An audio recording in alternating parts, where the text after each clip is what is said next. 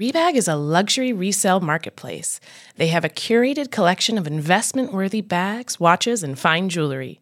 Each piece is carefully vetted and verified by experts. You can buy and sell finds from the world's top brands, including Hermes, Chanel, and Cartier. Head to Rebag.com to get 10% off your first purchase with code REBAG10. That's Rebag.com to get 10% off your first purchase with code REBAG10. Betches Media presents He's in the building! Afternoon Tea with host Sammy Sage. Is that what you're saying? Please proceed, Governor. Presented by the Betches Sub Podcast. Better hope there's a lot of girls listening to this with the volume turned down. Your weekly dose of political therapy. Connie, that's what I've been doing my whole life. And now, with this week's guest, well, there were 3 of us in this marriage, so it was a bit crowded. Your host, Sammy Sage. Welcome to today's episode of Afternoon Tea, your companion to the morning announcements and weekly political therapy session brought to you by the Betches Sup. Today's guest is Samantha Power, former U.S. ambassador to the UN under the Obama administration and best-selling author of her memoir, The Education of an Idealist, which just came out in paperback. Ambassador Power is here with us to share her unique life story as an immigrant, a war correspondent, an activist, and her experience as a diplomat on the world stage. With that, let's get the tea from Samantha. Welcome, Ambassador Power. I am so flattered and thrilled to have you. I have been loving reading your new book. Or no, it's not new, but it is newly out in paperback. And how was it? How does it feel to put, your life on paper like that? It was an adjustment. I'm originally Irish. I'm an immigrant to America when I was a kid, when I was 9. And I've heard Irish people say that Irish people have trouble using the first person even in therapy. And that was definitely my experience it felt very presumptuous and self-indulgent initially to cross that threshold. I'd been a reporter back in the day, always telling other people's stories. I'm really aware, having served in the US government and been part of things getting done, that anything you do by definition in government is a group effort and everybody has to be kind of rowing in the same direction and so forth. So even to reduce events to my experience of events had carried the risk of making it look like I was saying I did this and without me either. And so just getting those tonal things right. And then I did make the choice in part to try to appeal to people who don't care about foreign policy or diplomacy or, America and its role in the world. But I decided to make it very, very personal and write about, my family struggle with addiction, my own romantic foibles, the mistakes I've made along the way, the vulnerabilities, laying it out there, fertility challenges, miscarriages, all of that. And I did that because I want to sort of try to meet people where they are and not simply tell a story of this happened in my career, but rather like, what are the insides of each of us as we're navigating work and life and growth. And when I went to write the book and read other books to sort of seek inspiration, a lot of them would just give you that kind of outsider perspective rather than mining their insides. And thus there were fewer points of entry for me. Like I was like, oh, okay, I'm never going to go and do those things that person described. So what do I have in common with that person? Well, it turns out if you open things up, there are so many universal struggles that we have irrespective of what our professional incarnation is. So that was the choice. And that then was, whoa, I mean, that went like actually laying out, mistakes I'd made or making confessions on the page. But I just thought it was in the interest of the larger character, really. I mean, in a sense, almost being distant to my own character and trying to make the character as comprehensive, I guess, as possible. It is a really wonderful book. I really felt so connected to your story and it felt so human. I mean, obviously, it felt so different from, the typical political memoir. And I encourage the listeners of this podcast to pick it up because there's so much in there, and not just in terms of, a career, someone who might be interested in foreign policy, but so much about just like the vulnerabilities of life. And it's really a really wonderful book. So I will say, just in preparing for this interview, reading your book, the one word that continuously struck me to describe you is you're very courageous. And I don't think that that's a typical trait that I think of when I think of many people these days. And just for the listeners who, may not be familiar with all the bullet points of your career, I mean, you started reporting from war zones in Bosnia, Kosovo, Rwanda. And then, I mean, even the going into diplomacy, which was very male dominated, and then, actively using that position to stand up to atrocities and having that be your focus. So I'm just wondering, where do you draw that courage from? Well, let me give two answers. One is... is it your last name? You're right. That was an early endowment, let's say. But no, one of my answers is I don't actually think I'm that courageous. So I want to start there. And then to the degree that I take risks, I think it's all about my mother. No question. So let me start there and just describe her a little bit. She grew up in the daughter of a policeman in Cork City, Cork, in Ireland, and one of 6 kids, wanted desperately to be a doctor. Girls were not encouraged to do science or do medicine, and she was steered away from it, and they didn't have a lot of money, and it was sort of felt out of reach.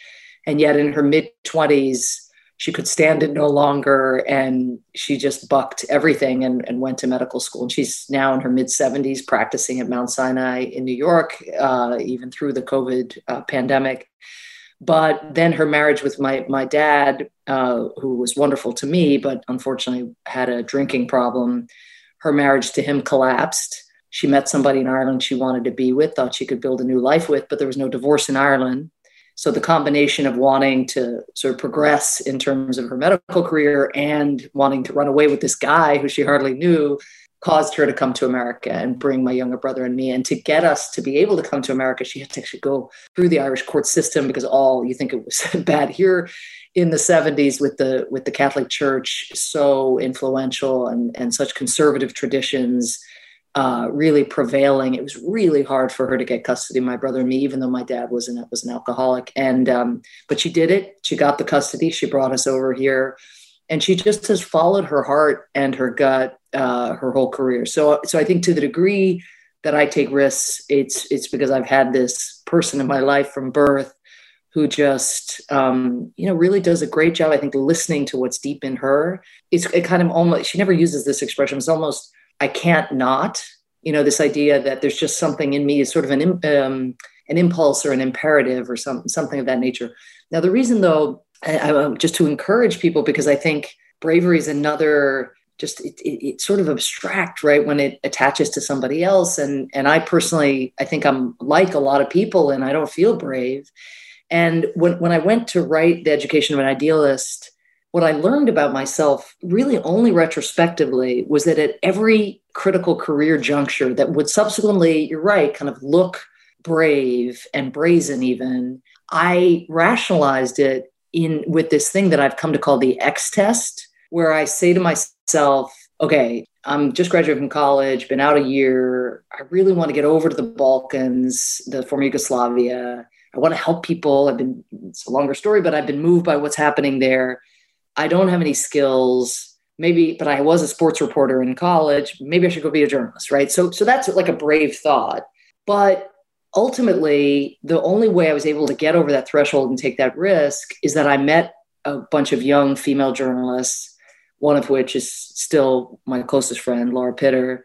And she was freelancing for Time magazine. She was their so-called stringer. And she's like, come, you can totally do this. And she put her name and her email address. There was then a thing called CompuServe, and the internet had kind of just gotten going. This is how long ago it was. And like, I still have this coaster with her name and her CompuServe email address where she's like, you can do this, come. So part of it is like, I've gotten that encouragement from my mother, from people who go on to become my friends, my colleagues. But part of it is that I rationalized and I said, okay, if I tell myself I'm like going to become a war correspondent, the risk of humiliation, apart from death, is so great. I'm not sure what I weighted more, probably humiliation, because young people are notoriously discount the possibility of injury and harm. And so I said to myself instead, like, if all I get out of this, even if I fail as a journalist, like if all I get out of this is I learn the language, or I get to watch the United Nations in action, or I learn about what careers are out there if you want to try to make a difference, then it'll be worth it. And so And I went over oh, by the way, I also rationalized and said, and I won't go to the war zone. In fact, I promised my mother, I won't go into Bosnia. I live in Croatia, which has now been through its war. And I'll talk to refugees who come out. And that's how I started. So I sort of broke the seal by lowering the goalposts a little bit and by reducing the barriers of embarrassment, where it was, I could define success in a way that I thought I could maybe cross that threshold. Later, when I went to Bosnia, lived there for a couple of years, went to law school, ended up writing a book in law school, taking time off in law school to write a book. And I met Barack Obama. Barack Obama read my first book, A Problem from Hell, about America. Little known man, Barack Obama. a little man. Well, he was a well-known man at the time, but certainly not close to being president. He had just been elected to the U.S. Senate. And it was in that year where he exploded into prominence. And when I met him, I felt, I want to work with this person. And I asked him, I said, there's rumors that you might run for president. He's like, I just got to the Senate. What are you talking about? I'm not going to run for president. So I said, okay. I said, I'm sitting here and my thought bubble having dinner with this person is, I want to go work for him. I want to go work for him. But I just finally got a proper job. I was teaching at Harvard. I was running a human rights center. My mother was so happy because I finally had health insurance. And here I was like, I want to leave what I'm doing. I want to go work with this man. And so again, it was brave. I blurted out, I want to come work for you. And he could have said, what? Like, what the hell? Why would I need a genocide scholar, on my, but I said, I can just volunteer. I don't need to take a staff position. I was very sort of self-deprecating and everything. He was like, well, if it's free and you're available, sure. And I was like, oh yeah, I was thinking about doing this anyway, which was not entirely true. But then people started saying, that's crazy. You're leaving a full-time job for basically this volunteer thing, a kind of quasi-fellowship. And I said to myself, the X test, right?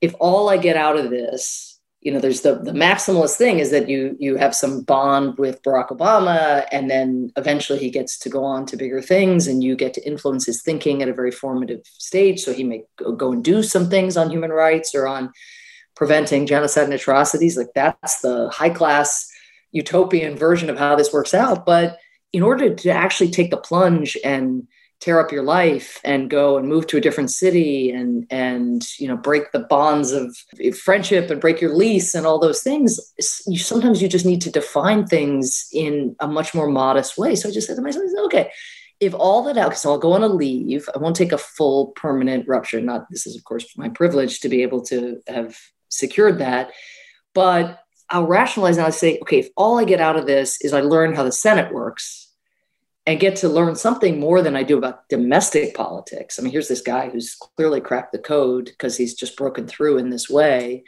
And maybe even I hear he's a good public speaker. Like maybe I can learn something about how to be a better speaker in, to bigger audiences or get more comfortable in those. Well, dang, that would be worth it. That's like a graduate school for 3 things. And at least I'm not paying for it, right? Even if I'm not getting paid myself in some real way. So my sort of encouragement, I guess, for people is that I think if you make bravery the threshold, or if it feels like you're doing something so bold, there are very few of us who will take that leap. But if you can kind of skinny it down a little bit and turn it into something where I think it's almost like the growth mindset, where it's if all things kind of don't go the way I plan, what's the minimal thing that I'm going to take away from this where I can look back and say, okay, I'm glad I did that, or at least I got this out of it. And I think that really can set you on your way. And I've only given you a couple examples. When I look back in order to write the book, I realized I was doing that every time, right? I wasn't making this grand statement, about my faith in myself and my ability to do world-changing things. It was much more of an incursion. I think that's a really great lesson. I mean, your story is obviously one where those risks or those small moves paid off. But I think that is a really great lesson for, people who might be dealing with kind of those questions or those risks on, whatever it is for them. Hey, American Fever Dream listeners, I'm here to tell you that there is no reason to panic the next time you are searching for the perfect gift. Now you can use gift mode on Etsy. Gift mode on Etsy is here to take the stress out of gifting so you can find the perfect item for anyone on any occasion. Now it's easier to find gifts made by independent sellers for all of the people in your life, like the pickleballers. I know plenty of those. The jazz fan, the artist, the pasta lover, whatever niche interest they have, you can find an incredible gift on Etsy. From 90s nostalgia and mixology to reality TV and gaming, there is something for everyone. There is so much pressure around gifting. I usually have a hard time thinking of gift ideas specifically for my dad, but my dad loves flying, he loves airplanes, he loves aviation, and he never gets sick of a cute little gift that has a reference to that. And the inventory for that on Etsy is incredible. I hope my dad lives for 200 years because I can get him a birthday present related to aviation or planes from Etsy for every single one of them, if not hundreds and hundreds of years more. There really is that much. A gifting moment is always around the corner, but whether it's a birthday, an anniversary, a holiday, or even just a day to say thank you, Gift Mode on Etsy has you covered. Need to find the perfect gift? Don't panic. Try Gift Mode on Etsy now. And just speaking to that, this podcast has a lot of female listeners, many of whom face challenges that like you have working in male-dominated fields. Can you tell us specifically if anyone or anything that really helped you manage your way, especially when, dealing with foreign actors who, in some of these countries, women are literally considered second-class citizens by law, and, you are now the one negotiating with them. How do you kind of handle those situations? Well, let me start in the White House, actually, in the domestic context, and then get to the international, where you're absolutely right about some of my interlocutors. So what was interesting was working at the White House on the National Security Council. This was in Obama's first term. I was his human rights advisor. That was the male-dominated environment I'd ever worked in. And it would be a good preview of the 4 years I would spend as UN ambassador, which was massively male-dominated in New York at the UN. In part because so many countries just send men to represent themselves on the global stage. But the real kind of culture shock to me came at the White House, because it was my first time. And there, I think and again, I think there's a universal in this. What was so striking to me was how quickly my sense of confidence, my sense of self even, revealed itself to be very fragile in that environment. When I would make recommendations for how we might proceed, let's say to cut off military assistance to some government that was doing terrible things to its people, and my recommendation would not get embraced by my peers, right? I would just think, I stink, right? Here I am, I'm the president's human rights advisor. I've got an agenda here on this particular issue.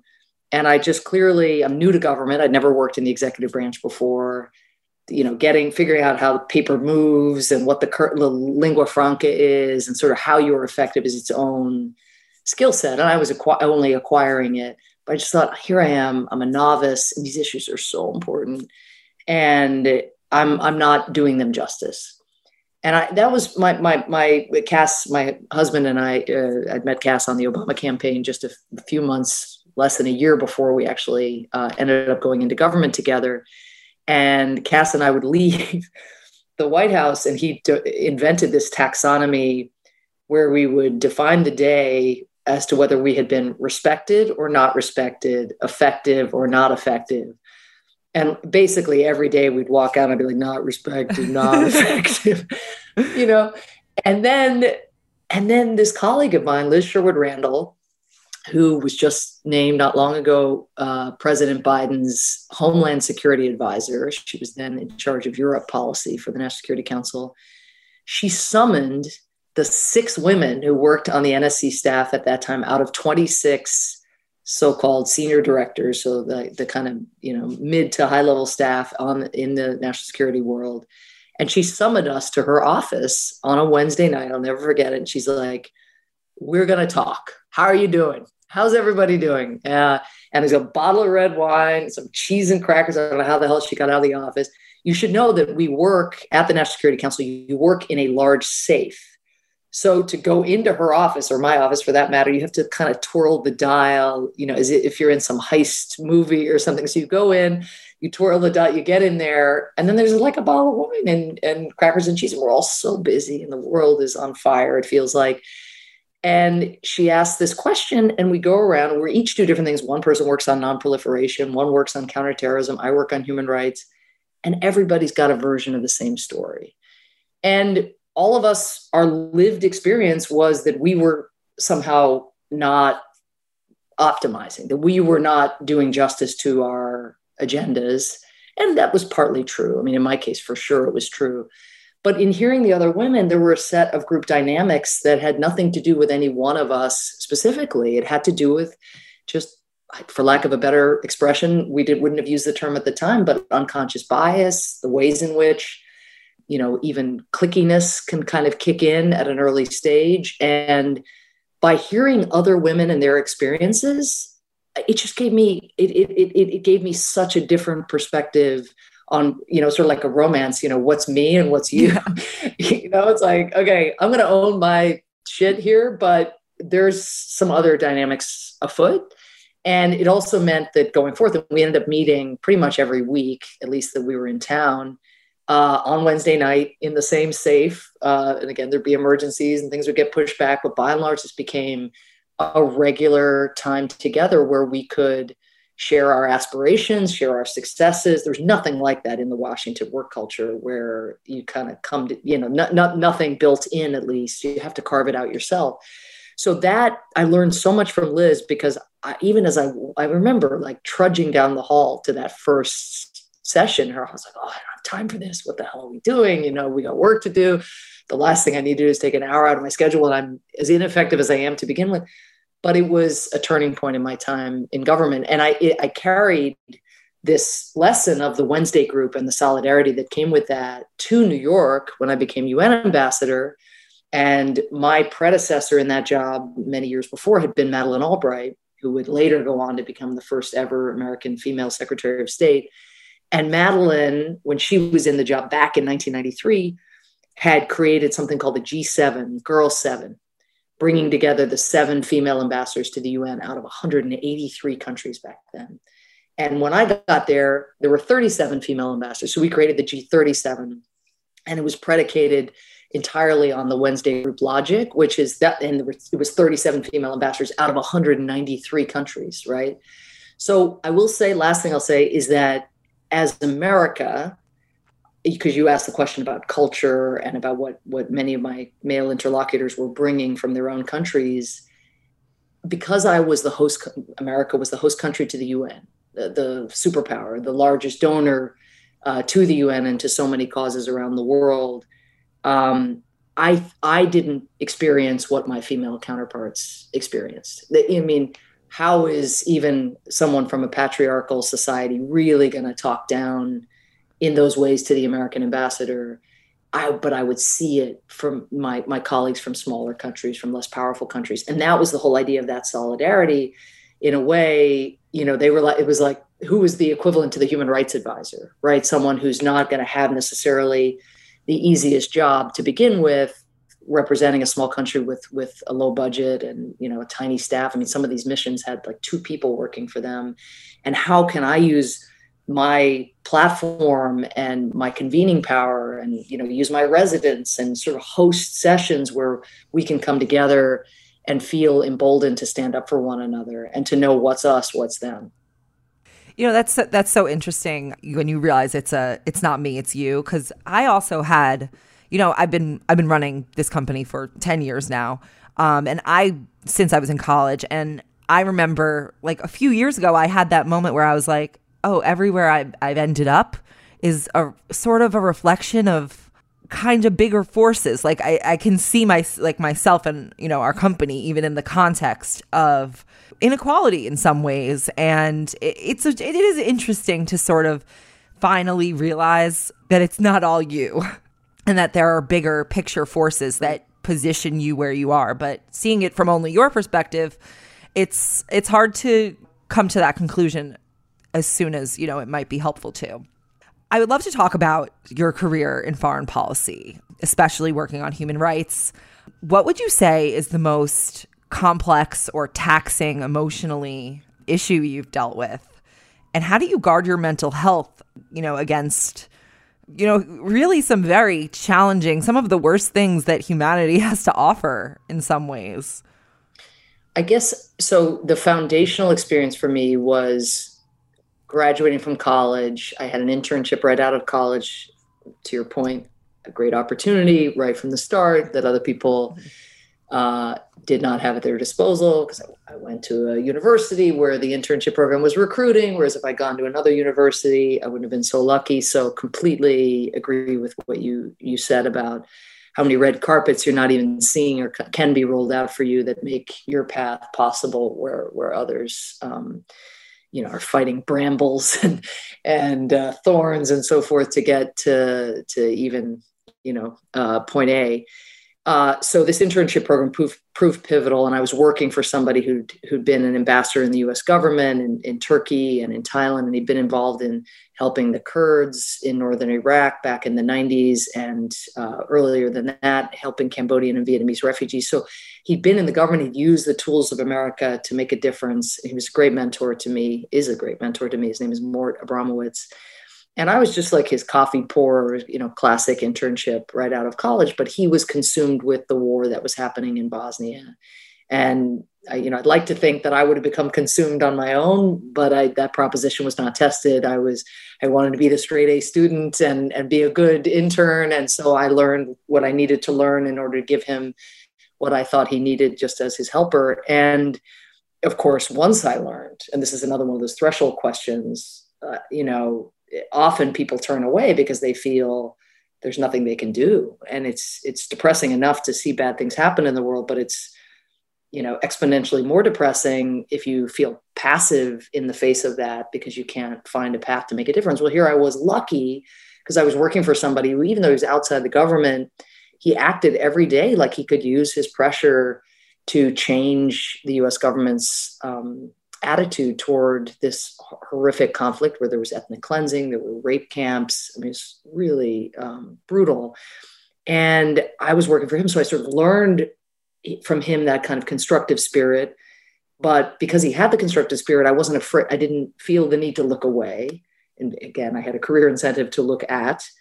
And then in looking at, I became just my normal obsessive personality took over. And there was no detail too obscure. I was so interested, even obsessed, I think I'd say, in my early 20s. And so at the end of my time with him, I did make the decision, encouraged by some young journalists that I met, to go over into the former Yugoslavia and to report on the conflict. I frankly would have gone and worked for a humanitarian organization if anybody had been willing to have me. I just didn't have any skills of that nature. So I tried to fashion an argument that my sports journalism career equipped me to write about this conflict that was tearing up Southeastern Europe.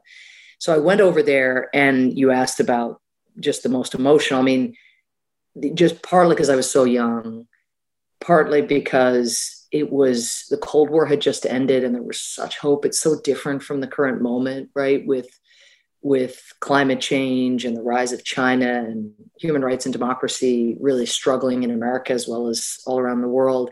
There was such promise. And yet here was this raging inferno in the heart of Europe.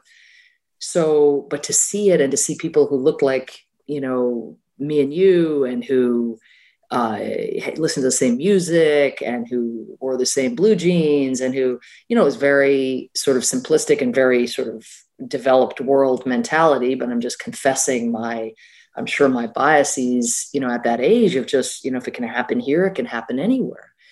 And I now, I think we've had some reminders of that lately in America, just how fragile our own democratic experiment is.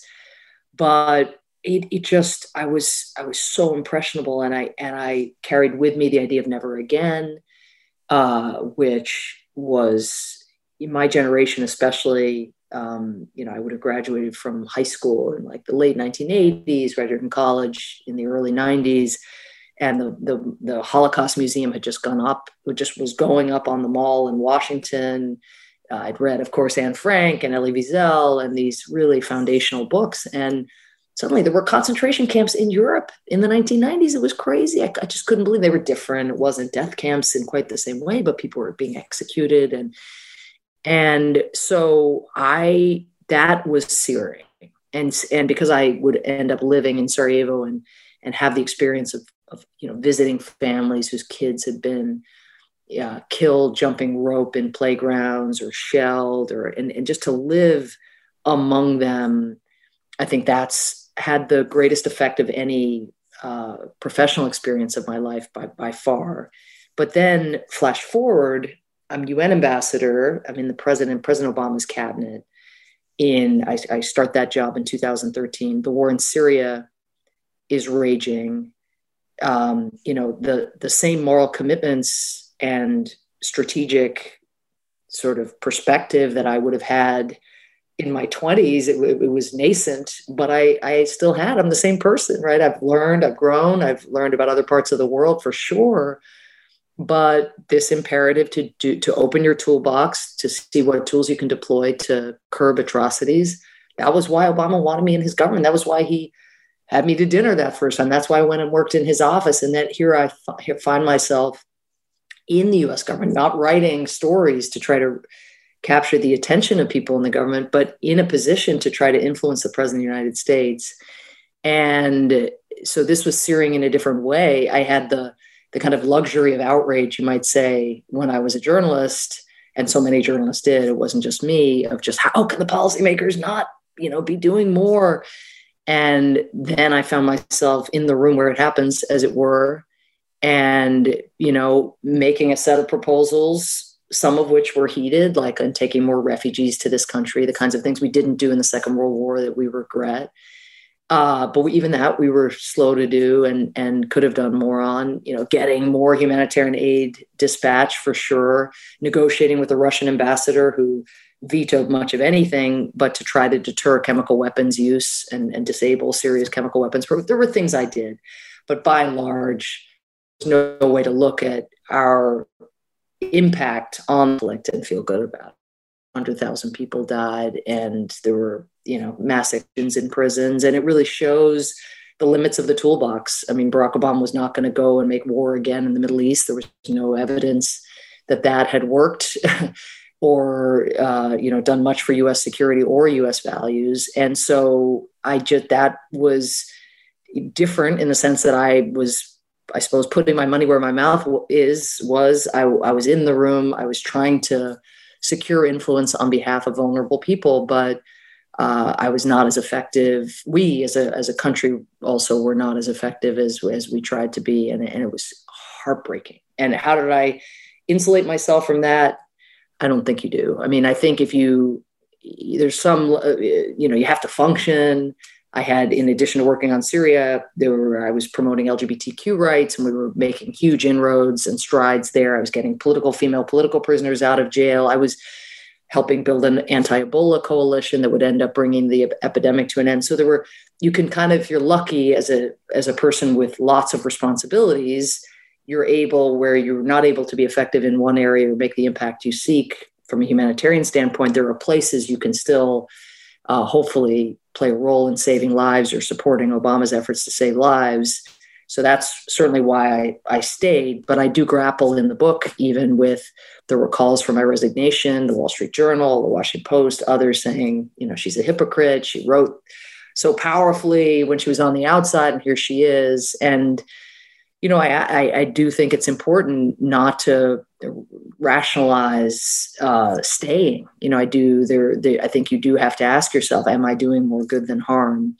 So the main thing I did is I hugged my kids extra tight late at night, knowing how privileged I was to be able to be safe with them and imagining what it would be like to be a parent in a circumstance like Syria.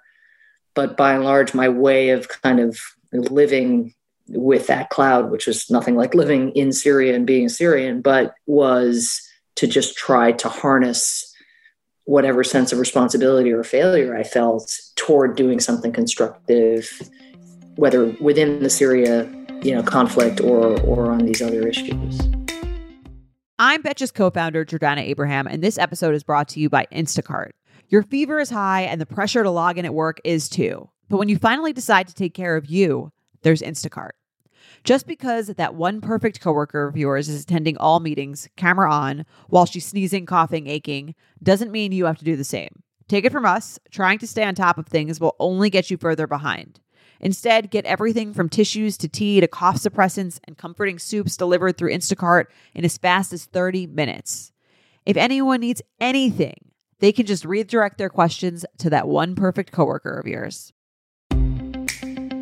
So, your book is titled The Education of an Idealist, but I wonder, when you see all these things continuously, and it almost becomes abstract when you talk about some of these things, what is your view on human nature? Like, I have to ask, someone who's seen all of this, what do you think of people? That's deep, sister. Yeah. I think that the most dangerous and distorting driver of bad things is fear. So I have interviewed perpetrators of the worst crimes, and the alibi for doing the most horrific things that they inevitably had was being afraid, was some version of kill or be killed. And I think we see this with our polarization in this country. And as we kind of duck into our corners and become more divided by our political affiliations and so forth, a lot of it is, the other party will do this set of things. And some of the conspiracy theories that are getting traction, they're rooted in fear. Someone's coming to get you. And that is so radicalizing. So that's the bad news. But in that is hope, right? Because at least I did not ever come across somebody who, was sort of reveling in the prospect of destroying some other group or community. The effects were the same. So don't get me wrong. I mean, these are people that should be locked up for generations, and the impunity they feel is a big part of the problem. But it was always abetted by having been propagandized, having this misinformation just pumped into their minds. So that's where we have to do better in figuring out, how to reach people with facts and truth. And this is, as you know, something that we're now grappling with in so many domains.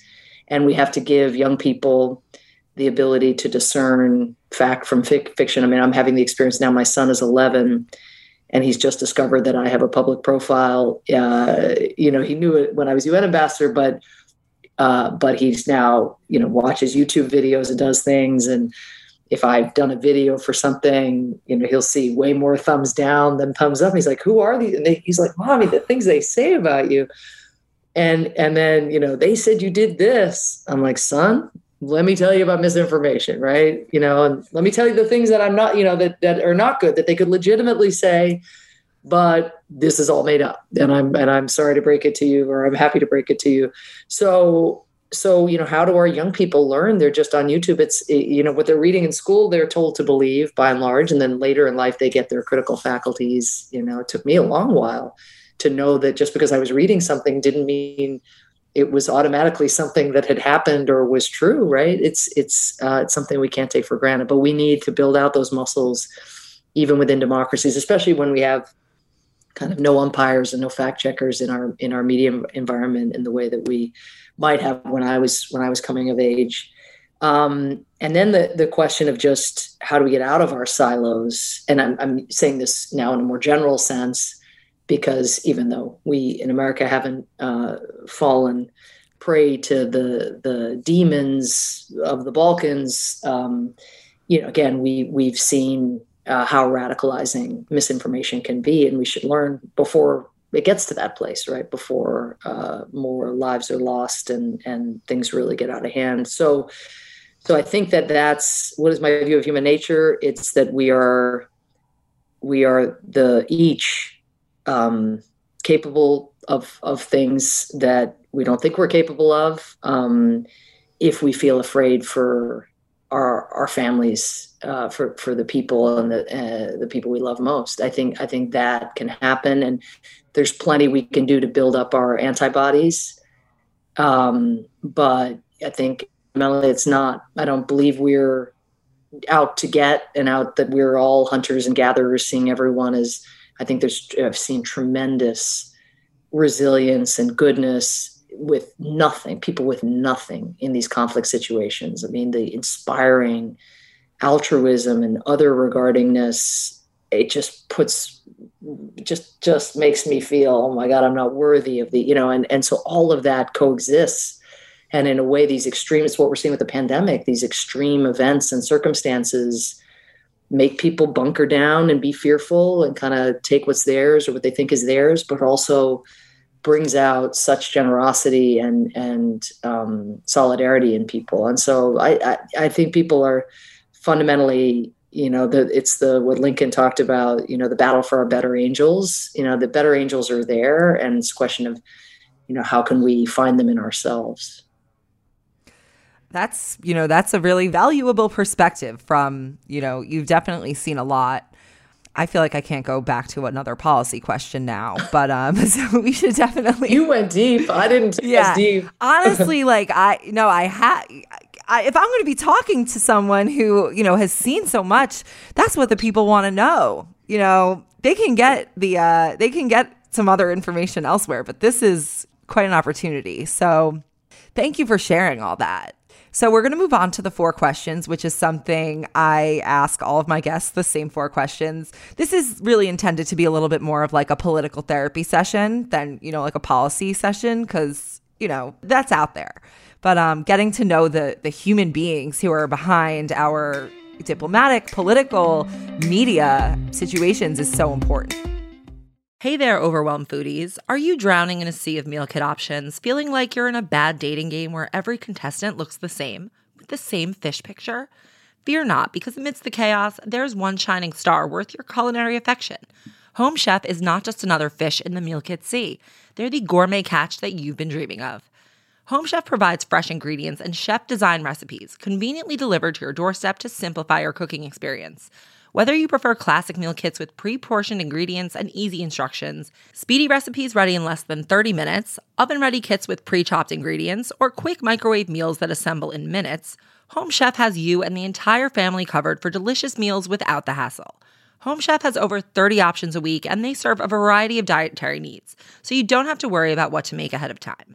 Not only is it convenient, but it is economical too. Home Chef customers save an average of $86 per month on groceries. So for a limited time, Home Chef is offering our listeners 18 free meals plus free shipping on your first box and free dessert for life at homechef.com/feverdream. That's homechef.com/feverdream for 18 free meals and free dessert for life. homechef.com/feverdream. You must be an active subscriber to receive free dessert. So with that, the 4 questions. So our first question is, what is your happiest memory? My happiest memory is marrying my husband, Cass Sunstein, on, you might call it a cliff in the west of Ireland, in the stormiest, wettest Irish day you could ever imagine. The exact opposite of what you'd wish for your wedding day. The village in which we got married, just outside Waterville, County Kerry, was where I spent large chunks of my summers as a child. My aunt and uncle, my mother's sister and her husband were the town doctors in this really rural area. And to go, quote unquote, home, to go back to Ireland to get married. When I first told Cass that when he proposed really not that long after we had started dating. So if he was going to be crazy and propose that early, I was going to be crazy. And how long did he take?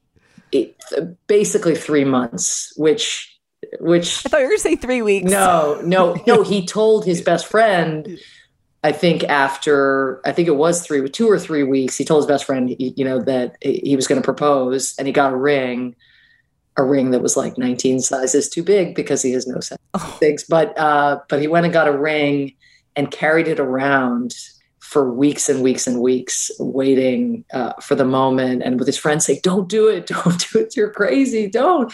Anyway, when you know, you know. I know. I had to ripen a little bit, but in 3 months, I certainly leapt at the chance. But for Cass, who, for him to go across town, like he basically feels he needs a visa, and for him to get married on this cliff in Ireland, I mean, it was also just a testament to his love. But we had these two local girls singing as I came down the aisle, Cat Stevens' "Morning Has Broken," which was my dad's favorite song. He used to play it on the piano. My dad died when I was really young, and it was just seeing my mother's family, my father's family, my friends from Bosnia, my friends from the Obama campaign. It's just a convergence. I think the best weddings where you just look out and you see conversations happening between people that, it's like its own Match.com among your friends. And then the fact that it was just storming and everybody was drenched, and the wedding papers, were like flying through the air, and Cass was going after them saying, I'm not going to let this go.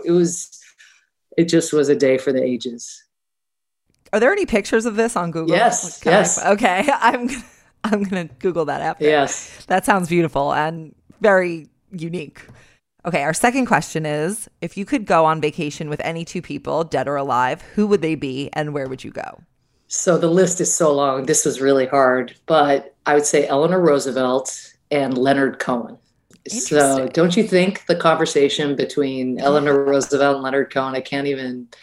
So Eleanor, of course, FDR's wife, and somebody who pushed him to see the human consequences of the decisions that he made. He and she both had grown up in very rarefied circumstances, but her getting out of the family bubble and then the White House bubble and just meeting with workers and people affected by the Great Depression, promoting social and economic rights. She ended up being the chairperson of the committee that drafted the Universal Declaration of Human Rights, which is the gold standard for human rights, and it includes both civil and political rights and economic and social rights. And with inequality growing all around the world today, just to hear her thoughts on how you bring those two kind of buckets of rights together, and what sort of policy. I don't mean to be such a nerd, but what policies and programs you can think about. This is a podcast for nerds. Okay, we can nerd out here, yeah. But just here we are. It's like the economy domestically and globally really have been hit by a meteorite. And so we need really creative thinking, but that puts human dignity, individual dignity at the heart of things. And then Leonard Cohen, of course, who passed away a couple of years ago, I did the best way to think about his poetry, which he was a poet as well as a songwriter, but his best poems, I think, ended up in his songs. But there is a crack in everything. That's how the light gets in. Just that sense of amid the brokenness, having that twinkle and, finding those human connections. So those are my two. I don't know, again, what the conversation would be like between them, but I would do my best to facilitate. And, I was thinking, like, what would be the place? I mean, I could say County Kerry, which is still my favorite, certainly, place to visit, and now take my kids and make sure they feel that Irish connection. But since I'm having to move to Washington now again and leave my home in Concord, Massachusetts, I'm actually going to say Walden Pond, which is here in Concord. And, of course, it's been written about, and here in Concord, you had Emerson and Thoreau and the Alcotts and, such great literary creations. But there is still a sense at Walden of just a great tranquility, even though it's a tourist site. And so maybe just to go on a walk around Walden Pond with Eleanor Roosevelt and Leonard Cohen, I think that would be a hell of a way to spend an afternoon. And if we get a week, we could do weeks of walks, and it would get even richer, I bet, with time. Well, in this hypothetical, you can go as long as you want. Okay, well, I got a job to do, so there's some things happening in the world, so it can't be infinite, but maybe it could be a pit stop, every weekend or something. Yeah. Okay, third question. What are you terrible at and should never be trusted with? Okay, so couple answers here. So I am very athletic. I mean, like I love sports. I love balls. Just a very small thing before I get to the bigger thing is I cannot throw a spiral. And no matter what happens, I can do all kinds of things. Even with a baseball, I can make balls do interesting things. I cannot throw a football. I cannot. But that just seems too petty to count. So, and the other thing what I would have said if we had talked pre-pandemic is I would have said cooking, which I'm sure a lot of your guests say. What has had to happen, necessity is the mother of invention. So I have learned to cook during the pandemic. And I mean, cook, I would put in quotes. I would even, there's even a different word. Prepare. Coke, like COKE or something, like something that isn't quite cook. But I cut out, I'm a reader of the hard copy of the New York Times. I'm like I can't do anything without a recipe. Enough, that has not changed. I have our cook boards, or chopping boards, which of course I had never used before the pandemic, are the rubber kind rather than the wooden kind. Yeah. And we had 5. It was like one of those sets somebody must have given us at some point. And 3 of them no longer exist because I forgot that you can't use a rubber chopping board next to a ring on a stove that gets hot because the rubber on the cooking. Yes. Anyway, so we now have 2 chopping boards. The 2 smaller ones we have, but the big ones have been. But over time, I think the cooking quality is still the same. It's very low. But recipes are recipes. You can, even a stop clock is right twice a day. So I can, during the week, there'd be a couple that my family can eat. But it's more that the stress I used to feel, about timing and God forbid, like in this time where we're supposed to be showing solidarity to our loved ones, that anybody come into the kitchen and try to have a conversation with me when I'm trying to do this damn and like mixing up teaspoons and tablespoons. I mean, for those of you who know how to cook, you don't know how much you're taking for granted in what you know how to do. So I still suck basically, but I definitely I would give myself an A for improvement, most improved player.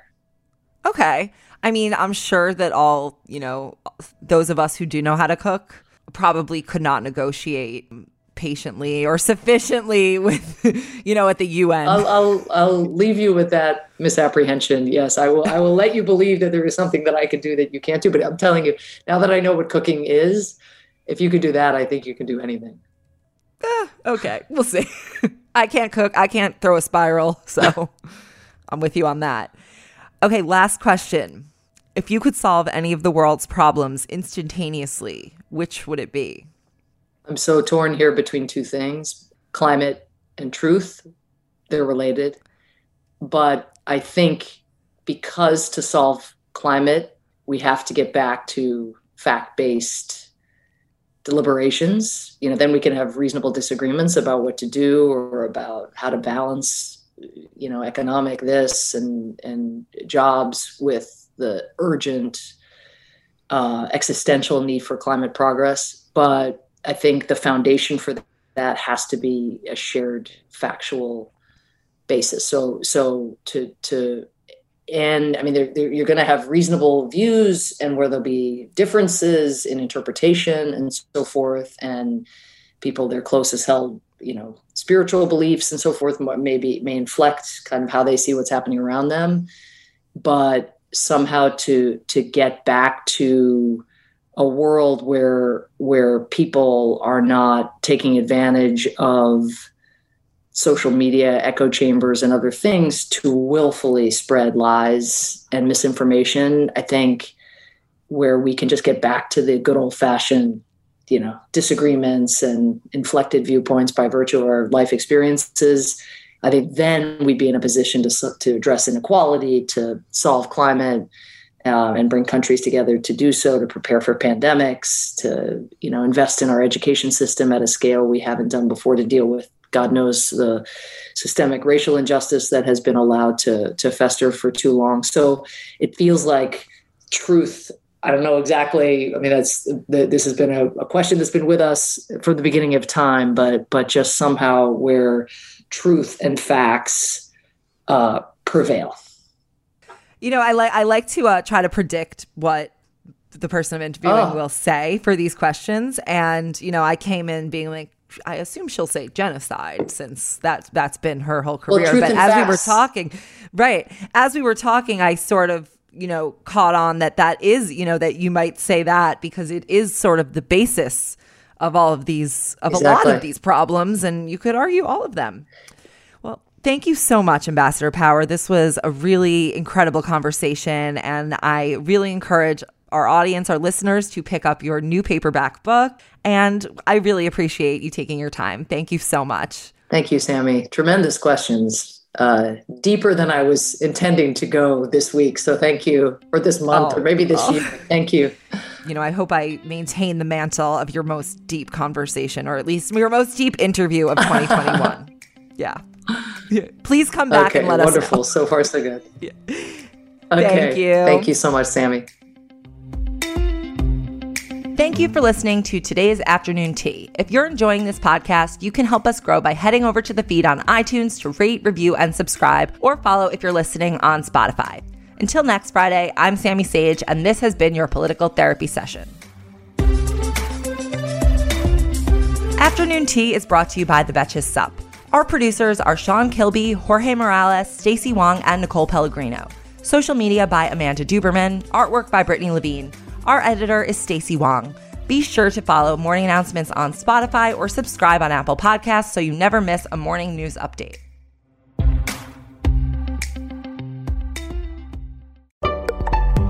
Betches.